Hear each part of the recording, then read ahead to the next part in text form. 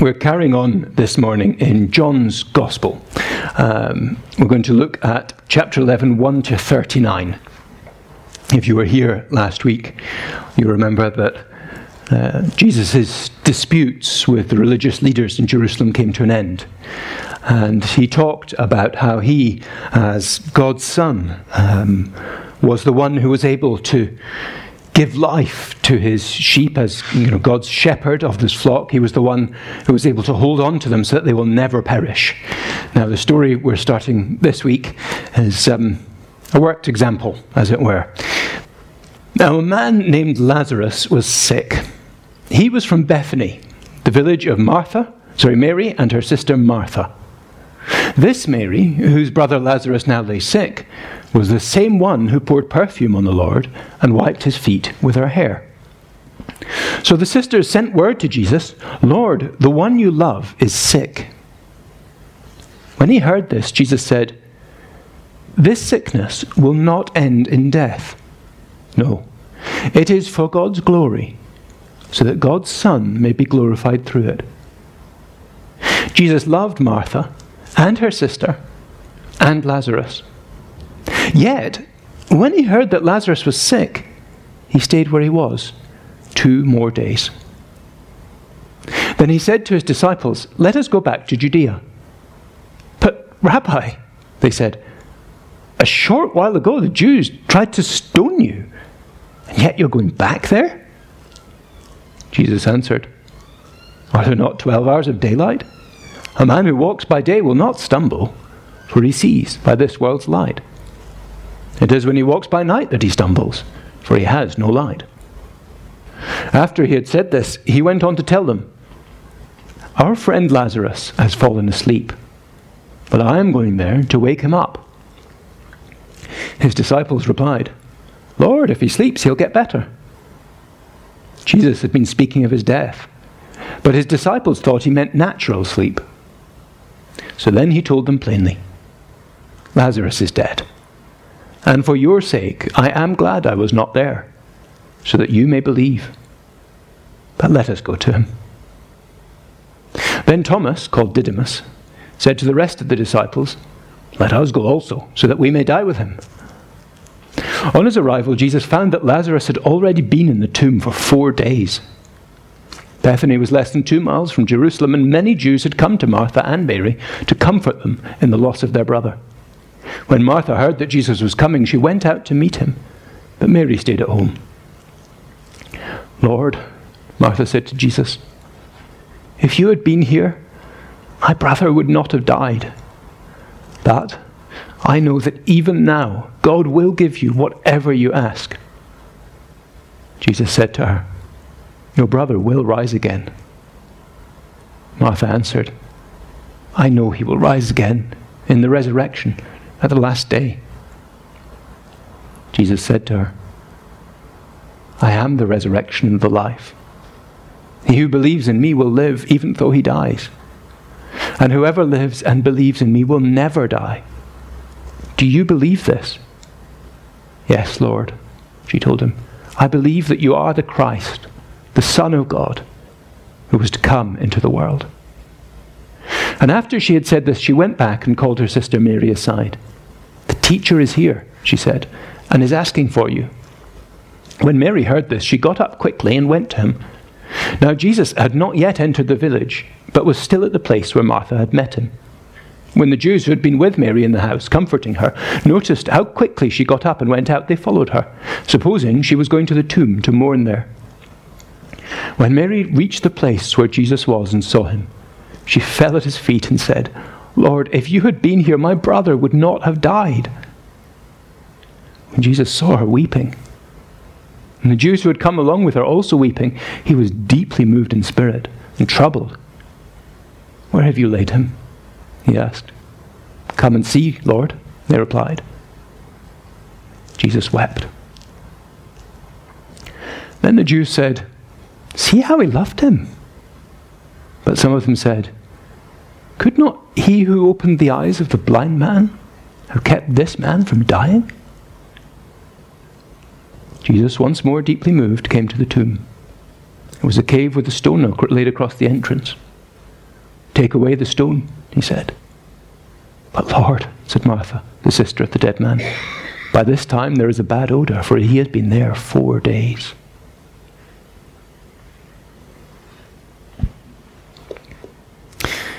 Very deliberately leaving that on a cliffhanger. I suspect most of you know what comes next. If you don't know what comes next, there are some clues in the story to tell us. But I think it's quite helpful to pause there. Have you ever prayed a prayer that wasn't answered?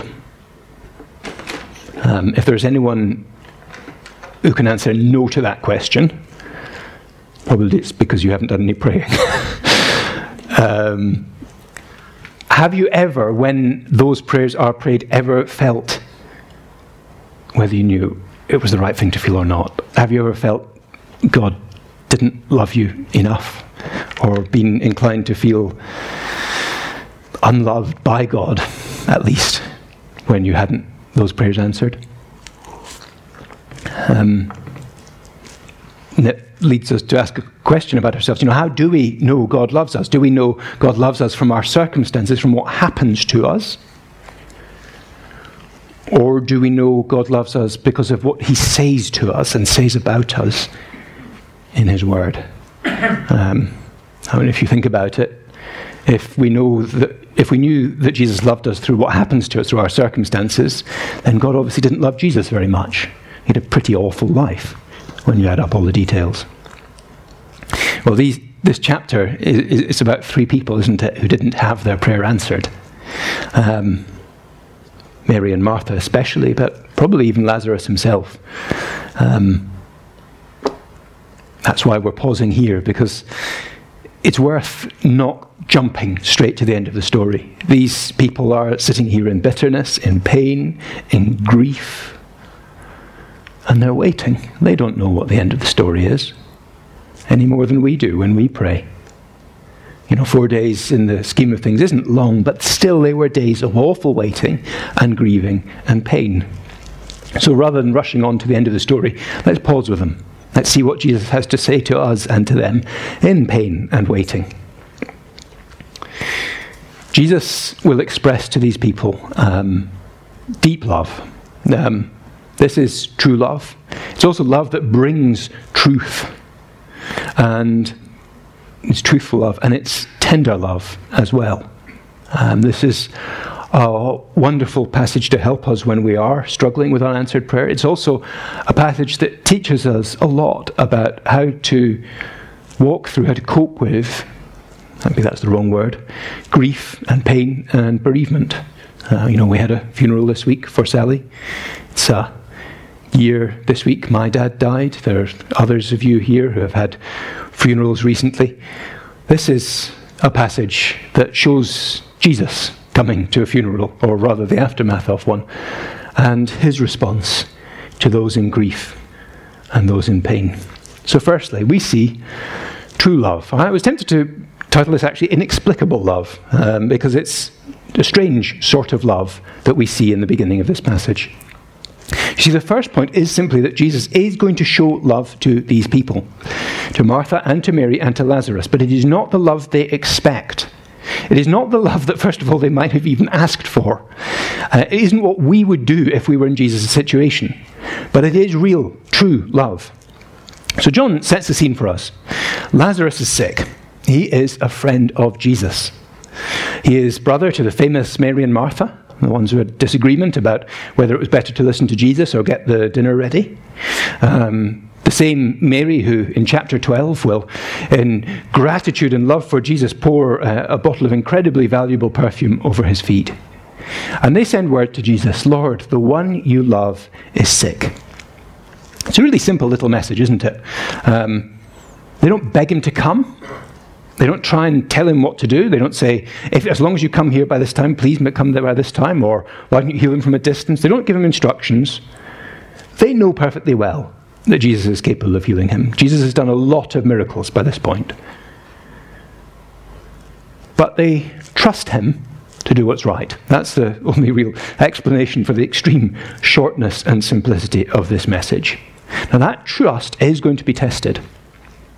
They are going to feel, perhaps, like it was a mistake. In the end, they were absolutely right. That trust will prove to be the right call. They will be glad of it. For the next 4 days, not so much. Notice one key thing about it, though. They say, Lord, the one you love is sick. Here's a little hint for our prayers when you ask Jesus to do something. They don't say, we love you, please come. They don't say, we've been trying really hard to live good lives, please reward us by coming and healing our brother. They just say, the one you love is sick.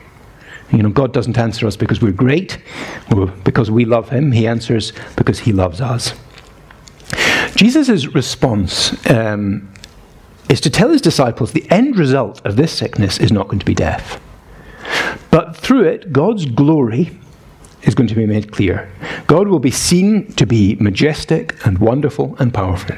And in the process, God's Son will be glorified through it. He himself, his greatness and goodness and life-giving love will be made clear. Notice the next thing. It says, Jesus loved Martha and her sister and Lazarus, verse 5. We've just heard they say that Jesus loves Lazarus. What Jesus does next might tempt us to think, well, they were obviously exaggerating or weren't quite right about it. But John wants us to know, no, they were absolutely right. Jesus really loved these people. Jesus loved Martha and her sister and Lazarus. What he's going to do, which is strange, is not because he doesn't love them. It is because he does love them that he's going to do it.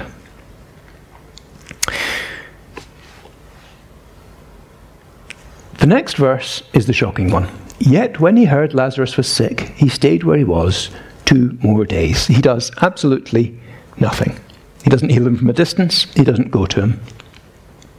This verse is actually even more shocking than it seems at first. In other versions of the Bible, other translations like the NIV or the ESV, they translate it slightly differently. And they're probably right. I think the translators of this version, which is excellent, I'm not criticizing it, they were unwilling to...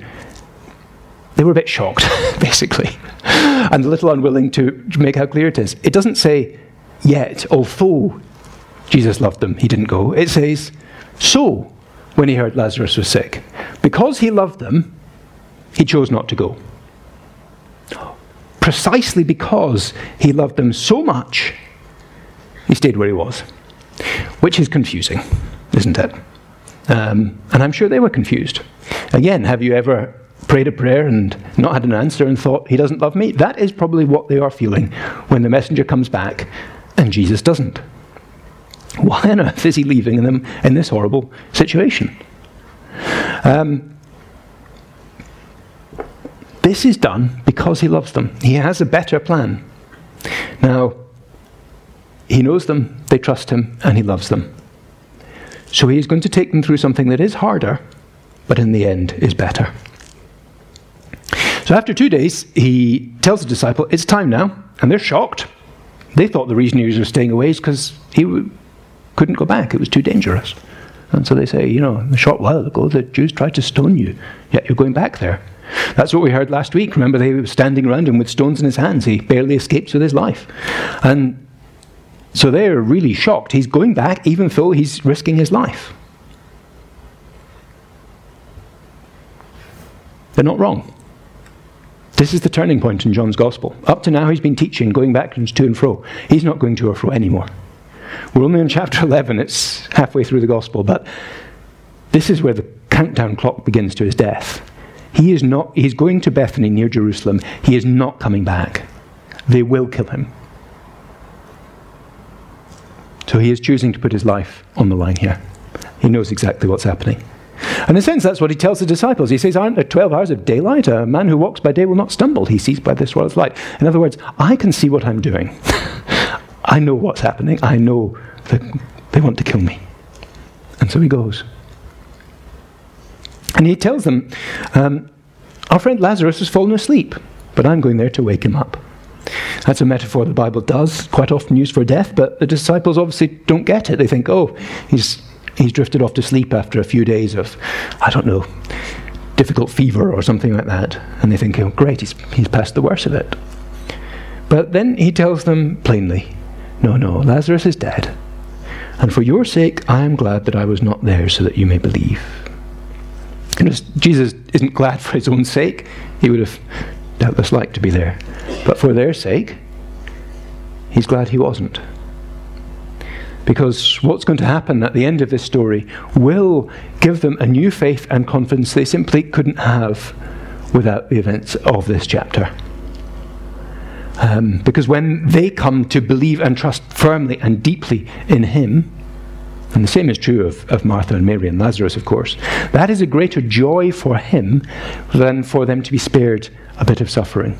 That may seem difficult, but he knows that in the long run, that will be more deeply for their good, more deeply for their joy, more deeply for their confidence and hope in the midst of suffering and struggle than taking away the suffering right now. Disciples are shocked, but they put a brave face on it. Thomas says those great words, "Let us also go that we may die with him." He won't be so brave in a couple of weeks, but he has the right attitude. Just pausing there for a sec. Jesus' love here doesn't look how we'd expect. Often we see Jesus loving in ways that we could normally relate to, but here he loves in a way that is unexpected and shocking.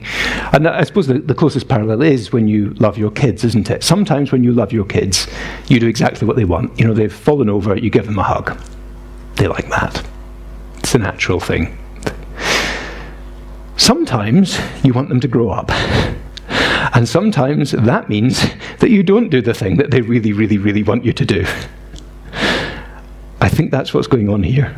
Jesus is going to ask these people who love him and he loves to do something hard, to go through something difficult, so that they can grow up to a greater wisdom and responsibility and trust in their faith.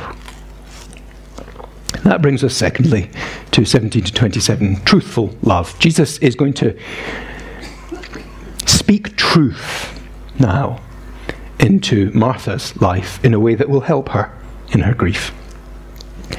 So, actually, just before we go on, Jesus is going to show his love for Martha and for Mary. They are going to say the same thing to him when he meets them, or almost the same thing.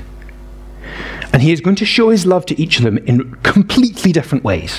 One of them, he is going to show truth. He is going to speak to her truths about himself and about life and death that will give her strength and faith and hope to carry her through.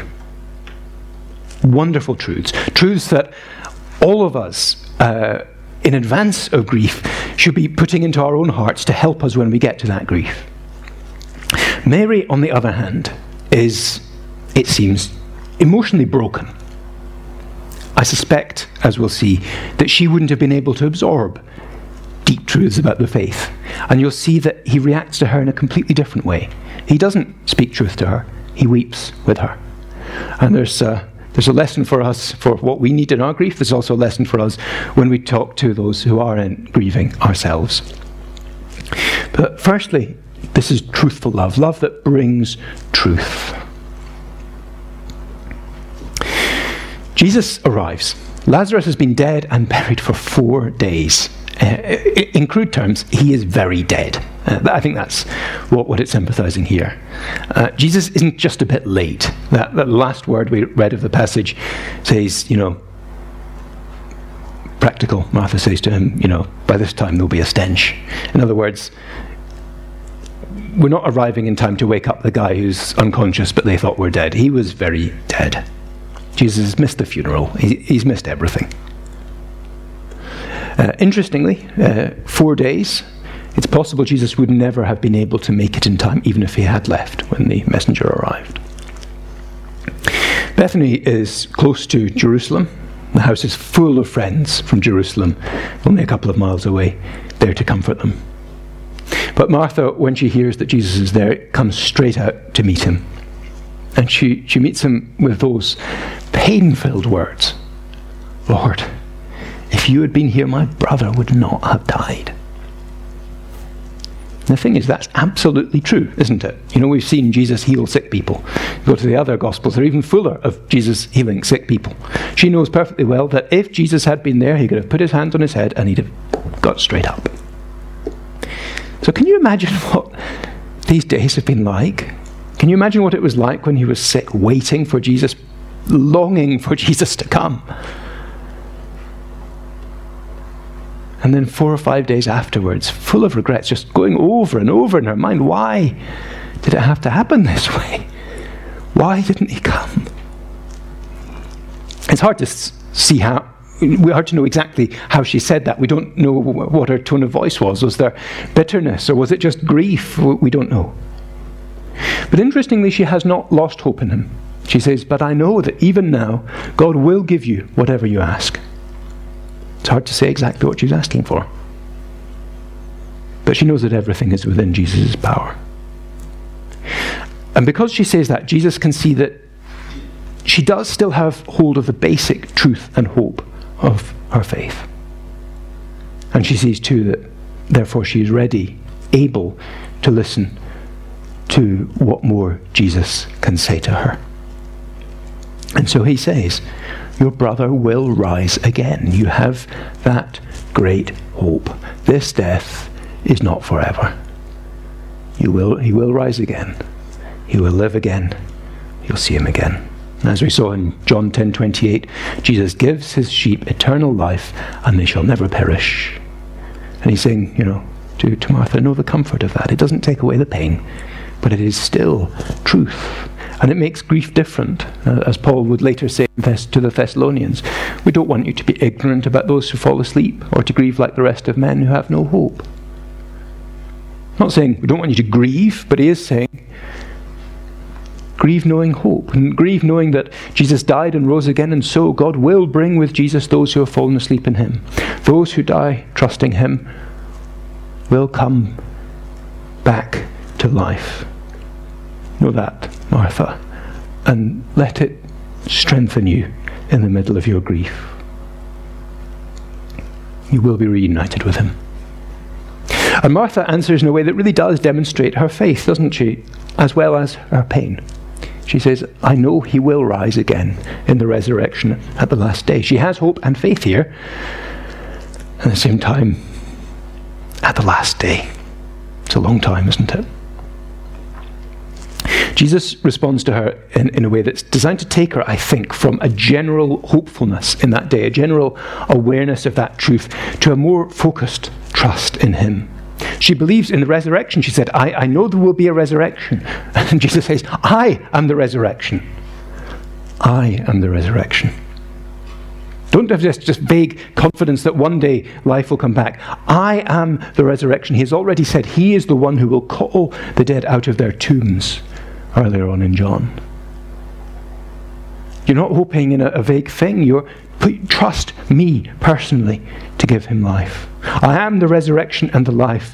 He who believes in me will live, even though he dies, and whoever lives and believes in me will never die. I said those words this Wednesday at Sally's funeral. We say them at every funeral. That is the Christian hope. And so he asks, do you believe this? Do you, Martha? Do you and I? Do we believe this? That there is life in him, life for the dead and from the dead, that whoever lives and believes in him will never die? She says, yes, Lord. I believe that you are the Christ, the Son of God who was to come into the world. She understands now that God's Christ, his anointed King, is the one who gives life. He is the one she has to trust. And she understands, and she does. She trusts here. I'm sure she's still got tears in her face. But it's a different kind of grief when you have hope in the future, isn't it?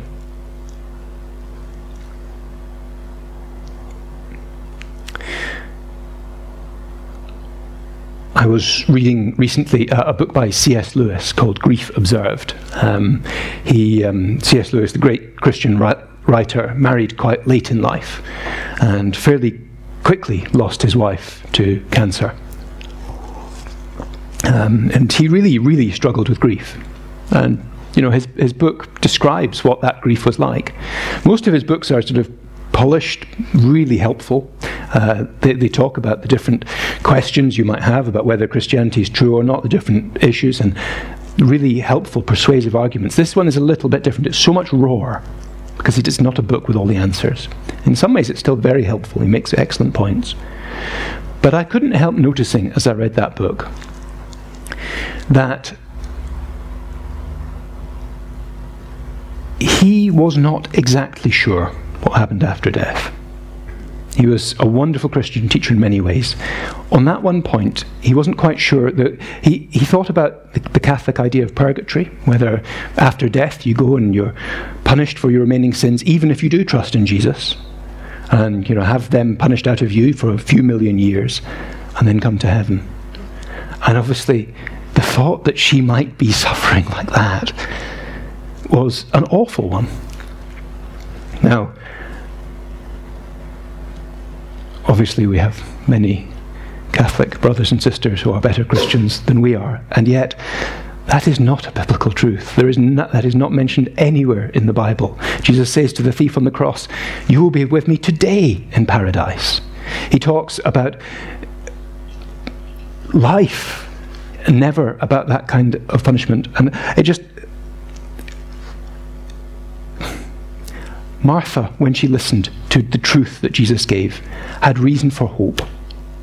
When we get those wrong, even a little bit wrong, as C.S. Lewis does, it makes our grief far more bitter and painful. If we hold on to the words of Jesus himself, it's still hard, but it stops us slapping ourselves with unnecessary and extra griefs, if that makes sense. Thirdly, though, we see the tender love of Jesus in 28 to 39. Mary is very different, and so Jesus' response to her is very different. Some of us, when we are grieving, are open to being reminded of truth and hope in Christ. If we're grieving for a long time, as many of us will, we'll be open at different moments. But sometimes there isn't anything you can say. We all know that, don't we, about grieving people. Sometimes there isn't anything helpful you can say. Sometimes it's not the right time. The intensity of Mary's grief, I think, is what makes that the case for her. So Martha goes home. She calls her sister Mary aside and says, "The teacher's here and is asking for you." She goes out quickly. It looks like she's trying to go and talk to him privately. Unfortunately, this big crowd comes along of all the people there who are grieving with her. And when she sees Jesus, verse 32, she simply falls at his feet. She says, "Lord, if you had been here, my brother would not have died." Remember, those are exactly the same words Martha said. So exactly the same question that has been tormenting Martha is tormenting Mary. How different it would have been if you were here. Why isn't it different? But unlike Martha, she seems to have lost her confidence. She doesn't say anything else. Or even if she has her confidence, it's buried underneath the grief so deep that she's not feeling it right now. Probably the falling at his feet is part of that expression of awe and trust towards him, but partly it's just she is overloaded with grief and emotion, and she can't say any more. And so Jesus does not answer in the same way that he did to Martha. He sees her weeping, and he sees her friends weeping, and he is deeply moved in spirit and troubled.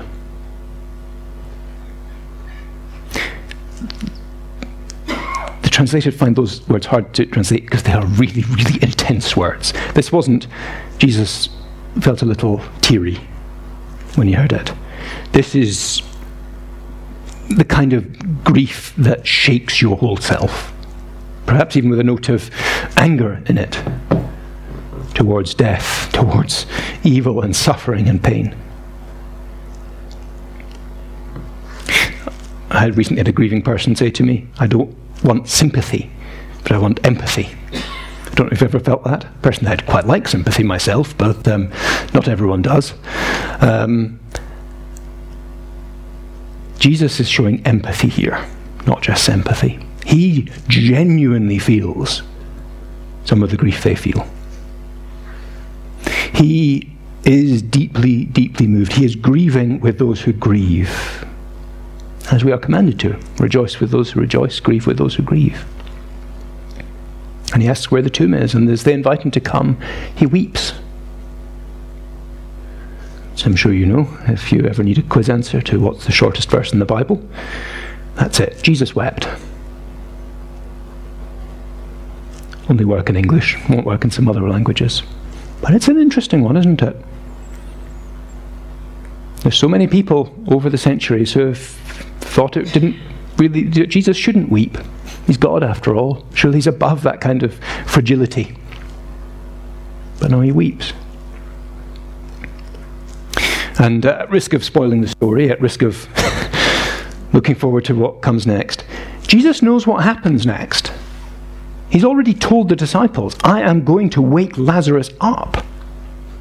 Now, if you came to a funeral with the express plan of telling the person in the coffin to please get up, get out, and get back to work and life and so on, how would you walk into that funeral? I mean, I hope that we would be better than to give in to the temptation of saying something along the lines of, look at this.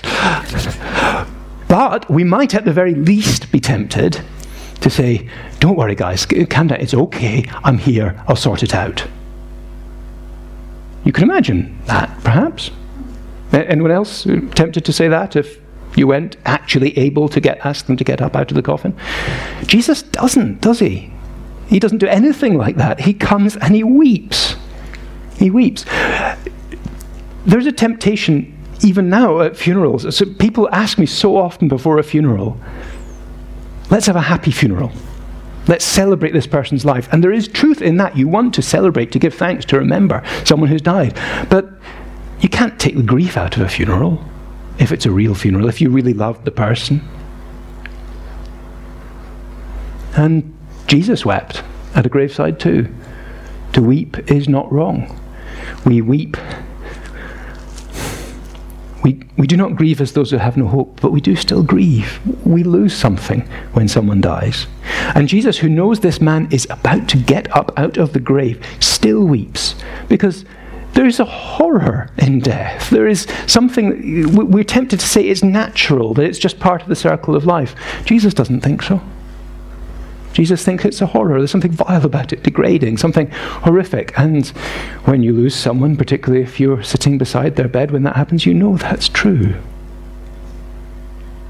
And whatever happens, you've lost them here and now. You go back to the beginning of Genesis, and it makes it very clear we were not made to die. We're not immortal in ourselves, but we were made to be sustained, constantly given life by God, to share eternity with him. And it was our rebellion against him, our decision to take our lives into our own hands, that left us with nothing more of our lives than what our two hands can hold. And that runs out. And then there's the consequence, the punishment for our rebellion, that eternal half-life that comes from being divided from him. Death is evil, and death is not natural. Not in the deepest sense. And so Jesus weeps. He weeps with them. He weeps truly. He is deeply moved in spirit. He is troubled. And here you do see his love for them, don't you? He loves them not with just the kind of vague, distant love that fixes things, but the kind of tender, gentle love that shares their pain and their tears and their horror at what's happened. When you grieve, this is the Jesus you come to. The one who, yes, can answer prayers. Who does answer prayers. Yes, the Jesus who will bring life in the end, who will raise us up at the last day. He really will. But he is also the Jesus who wept with those he loved by the side of the tomb. Who feels every ounce of your pain. We need the love that brings truth, but we also need that tenderness, that love that he has.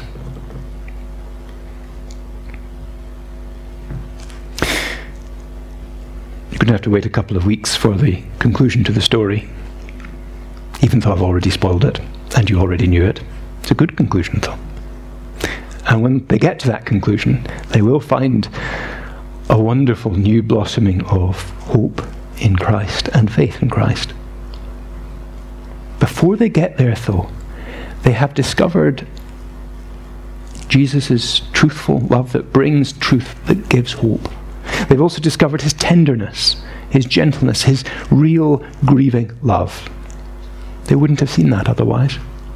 It's only part of what they're going to see through what Jesus does. Jesus loves them in a strange way, but it is real love, and it will help them. They're going to see his glory, Jesus said, when Lazarus comes back to life. But even now they see an aspect of his glory. They'd have seen his miracle-working power if things would have been different. And that's wonderful. But here they see his kindness.